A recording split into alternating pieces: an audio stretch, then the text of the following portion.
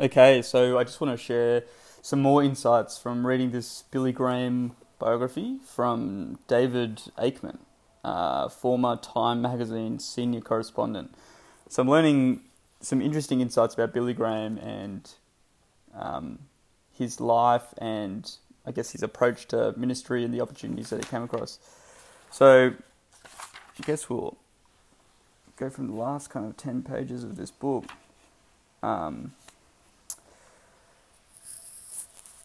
In his prayers, Billy Graham persistently implored God. It was an early example of one of Billy Graham's lifelong traits. He would agonize over important decisions. He would storm heaven seeking direction. And once he had arrived at a decision, he would be quite firm in pursuing that decision. But yeah, there was this big process of prayer in his decision making.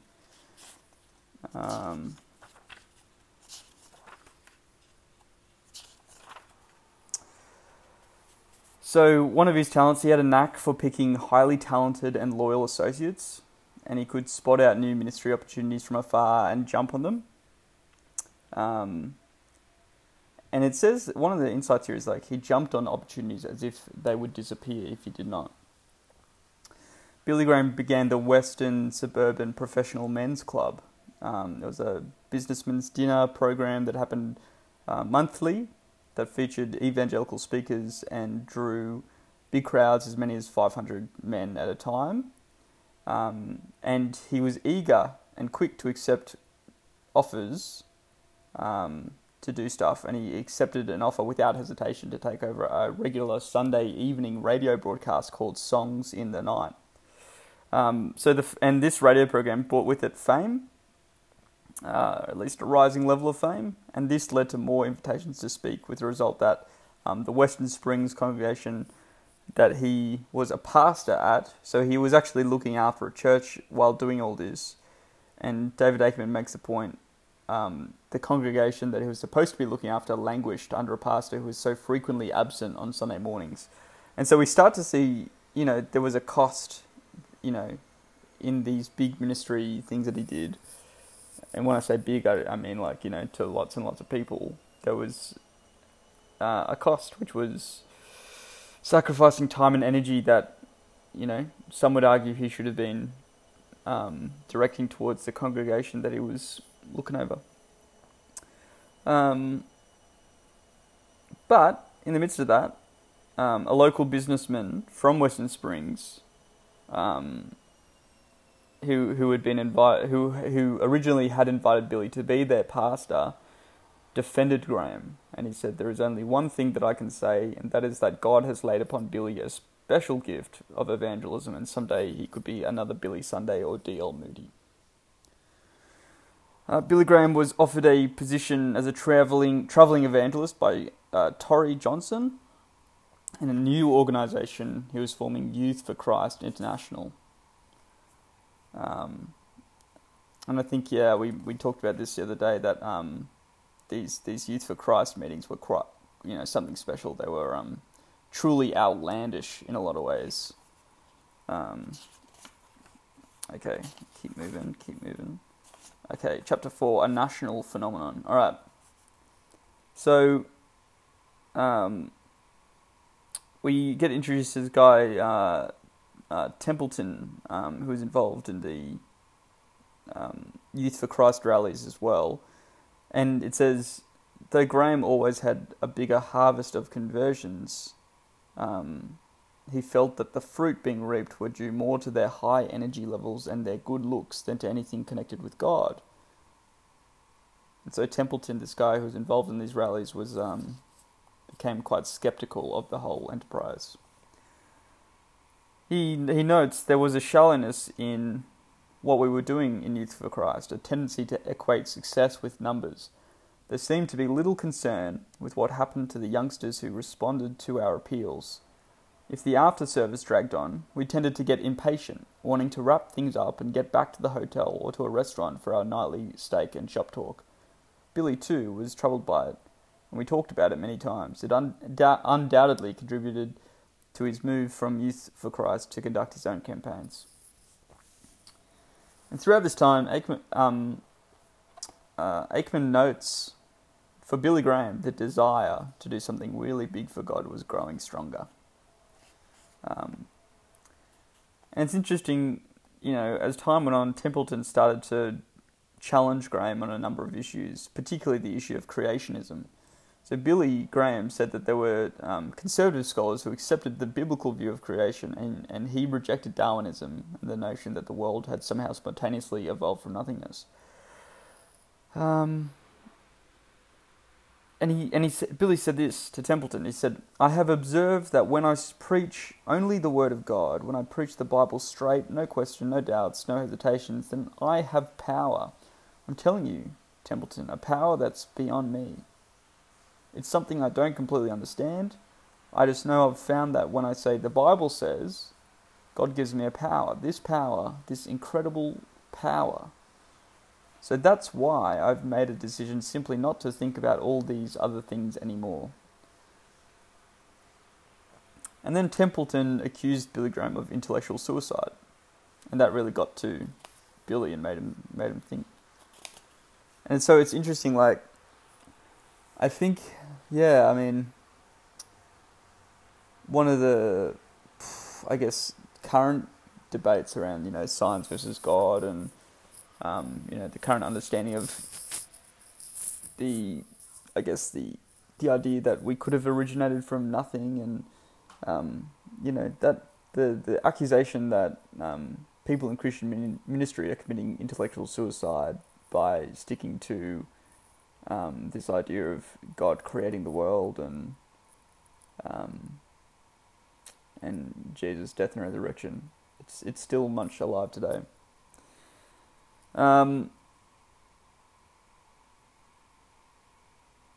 Okay, moving on.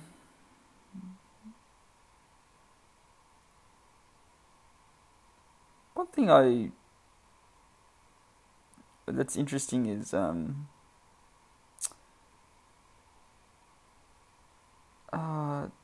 was a time when 3,000 people had come forward to indicate decisions for Christ.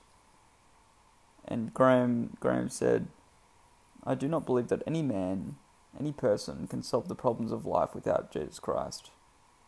And it's interesting that he says, "Tonight I'm telling you, as we close, that the Lord Jesus Christ can be received, your sin forgiven, your burdens lifted, your problems solved by turning your life over to Jesus." It's interesting, the problem solved thing. It seems as though his message sometimes bordered onto the more liberal, consumeristic idea of your Jesus comes to solve your problems, but it's only just a little throwaway line, but it's interesting nonetheless. Aikman makes the note, "It sounds today idealistically simple, but in 1949 the sheer directness of it all won over thousands." And I do wonder if we're living in a time where such sheer directness could today win over thousands. Two characteristics of Billy Graham's lifelong preaching pattern were apparent in LA. Repeated citations from the Bible, invariably prefaced by the words "the Bible says," and references to national and international headline-grabbing events that prompted discussion of serious issues. So Billy Graham had this ability to storytell and to bring in, relevant things that were happening in the news. He talked a lot about communism. He called communism in itself a religion, an anti-God religion, which is interesting. So that's, I guess, his, that was, a strong, a popular but strong wording to take. It says Graham's theatrical style of preaching recalled some of the greatest preachers of past revivals, like Jonathan Edwards, George Whitefield, Billy Sunday. And it's interesting, he had to note, Ruth, his wife, would sometimes kind of good-naturedly mock him because of his theatrics on stage.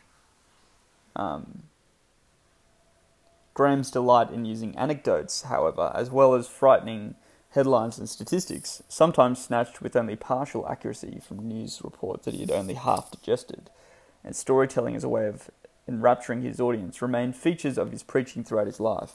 He meticulously planned and prepared his sermons, the occasional misquoted news fact notwithstanding. So it's interesting that, I mean, it comes off as a criticism in the current climate that he had a knack of using half-truths and half kind of, a bit of fake news here and there to, embellish what he was saying.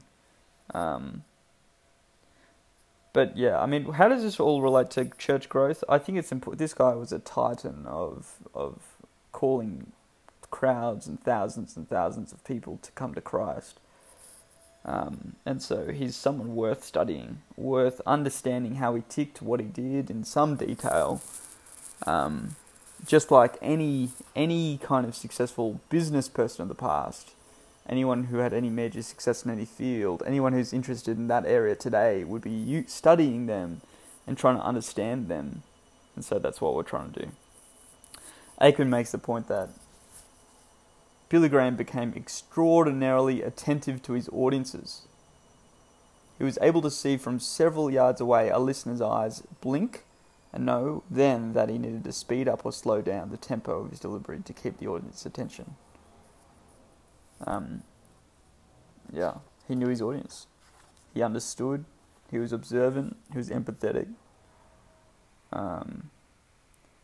He's got a great quote. So Billy Graham was accused of being a young zealot and was, in the context of liberal theology, he was setting Christianity back 100 years. Graham's reply, which he used countless times in response to the same complaint, was that he wanted to set Christianity back. He wanted to set Christianity back 1900 years to the zeal of the first century church. Good reply.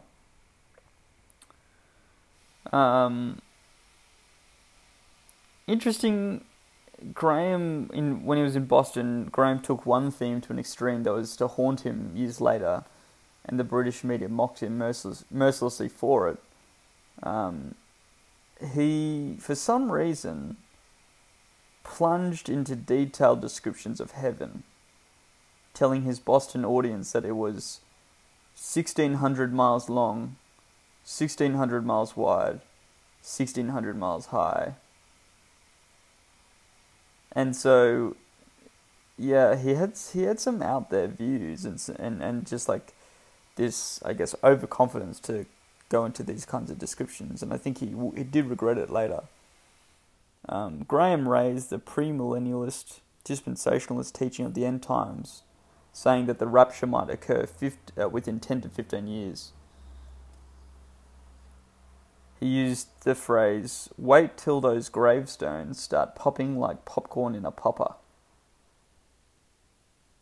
So, yeah, very, very weird and wonderful descriptions of the end times. And so he wanted his audience to have a really visual and near idea of Jesus' return. This is interesting. Makes another quote about his wife. One of Ruth Graham's many considerable contributions in their marriage has been a healthy irreverence when Billy has seemed on the point of taking too seriously some of his own adoring publicity, so she kept him level.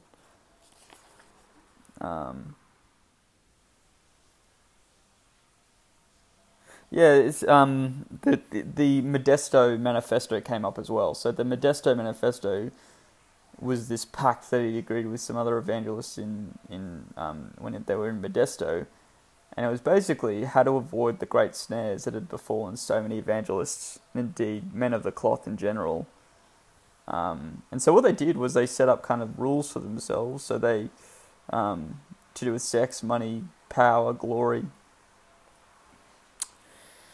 With regard to money, they made an agreement not to emphasize givings or offerings in any of their meetings. In terms of glory, they would always accept the crowd estimates of local police or other officials and never try and make them up themselves. and they said none of them should make public criticisms of any other Christian pastor. And with sexual temptation, they decided that they would never be alone in a room or travel alone in a vehicle with a woman who was not their wife. And these rules together became the Modesto Manifesto.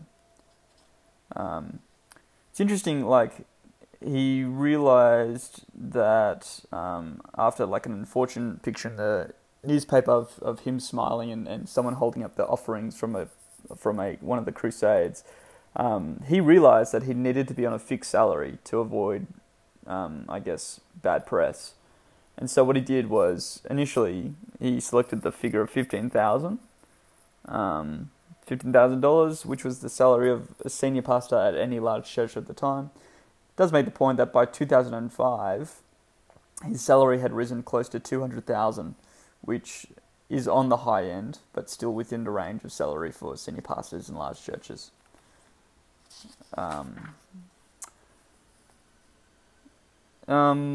Makes a point. Billy Graham was such a focus of media attention that for 2 years in the mid-1950s, more newspaper and magazine space was devoted to coverage of Billy Graham than to anyone else in the country, including the president. Now, it being 2020, that's almost impossible to think of today. The challenge he now faced, Aikman notes, was a simple though daunting one. Could the hot gospel formula, apparently so successful in his home country, be exported? Could Billy Graham take the message to England? And that's what we'll read next. Okay, so they're just some reflections on this awesome biography of Billy Graham, his life and influence, by David Aikman. Just read out some of the things that I've underlined along the way. I hope you found that interesting and helpful. And again, this podcast is more of just documenting the process of me studying church growth. And so I hope you enjoyed it, and see you next time.